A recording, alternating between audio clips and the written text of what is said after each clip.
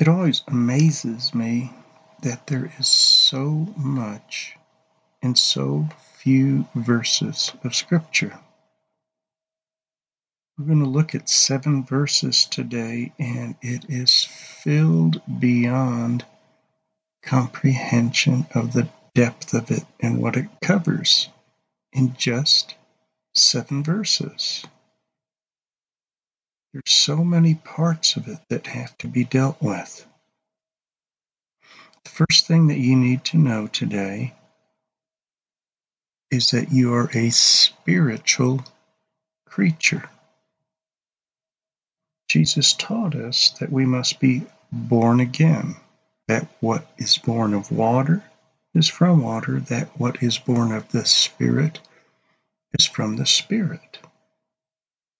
And to understand this better, keep in mind that the physical body that you have right now is not what will be in heaven. When you go to heaven, you will be given a new body that has no pain, no corruption in it, no sin in it. But yet, we serve our body in so many ways. And often we think of our worship as a physical thing. Following Christ is spiritual. When you receive Christ, He gives you His Holy Spirit to indwell you. He doesn't lead you with His body, He leads you with His Spirit. And in following His Holy Spirit, you find holiness and righteousness. And I know that the things that God asks you to do sometimes can put fear into your heart. Yet when you follow Christ, He takes away the fear. Also, though, if you reject Christ, you have eternal damnation. That is hard to deal with. How can a loving God send people to hell?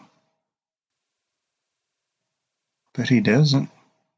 They choose their own way, whether they will follow the world, themselves, or Christ. In the book of Luke, chapter 12, it says, under these circumstances, after so many thousands of people had gathered together, they were stepping on one another. And He began saying to His disciples, first of all, beware of the leaven of the Pharisees, which is hypocrisy. Hypocrisy is what people like to bring up when they condemn Christianity, and the truth is, most of the times they're right. They sit there and they'll tell you what they see Christians doing, which is against what they are saying you should do. To live a life without hypocrisy is wholly dependent on your service to the Holy Spirit. Because when you follow your flesh, it is sinful. We're born in sin, but when you follow the Holy Spirit, it's righteous. Beware of the leaven of the Pharisees, which is hypocrisy. But there is nothing covered that will not be revealed, and hidden that will not be known. Accordingly, whatever you have said in the dark will be heard in the light. Whatever you have whispered in inner rooms will be proclaimed upon housetops. I say to you, my friends, do not be afraid of those who kill the body, and after that have no more that they can do.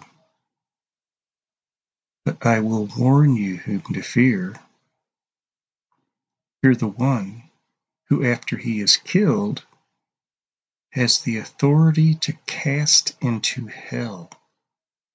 Yes, I tell you, fear him. Are not 5 sparrows sold for 2 cents? Yet not one of them is forgotten before God. Indeed, the very hairs of your head are all numbered. Do not fear. You are more valuable than many sparrows. So many things here. Because Jesus tells you who to fear, and he tells you who not to fear. He tells you who to follow. He says, but I will warn you whom to fear. Fear the one, after he is killed, has the authority to cast into hell. Yes, I tell you, fear him. And yet, within 2 sentences, he tells you, do not fear, for you are more valuable than many sparrows. Are not 5 sparrows sold for 2 cents? Yet not one of them is forgotten before God. Indeed, the very hairs of your head are all numbered. Do not fear. You are more valuable than many sparrows. It says that whatever you said in secret will be heard. What's ever done in darkness will be proclaimed in light. You have to understand that God knows you. God knows you, your very heart, your very soul, the very essence. And even when you're alone, thinking those thoughts, he knows them. And as part of judgment, everything that is done in secret will be broadcast publicly. Everything that you do in the dark will be brought to light. And that's where true fear comes in. Who do you fear? The opinions of the people around you who absolutely can do nothing concerning your salvation or your soul. They might hurt your body, they might hurt your feelings, but they cannot cast you into hell.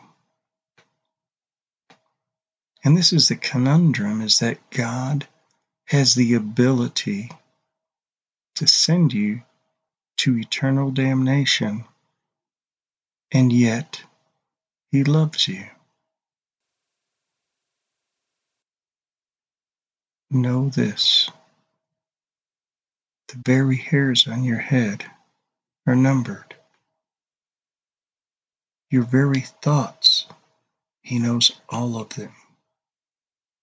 And yet he is giving you the opportunity to be loved by him today, to be forgiven by him today, to walk with him today. Don't be a hypocrite and try to do things with the body and mind to prove that you're a Christian to others. Walk in the Spirit today.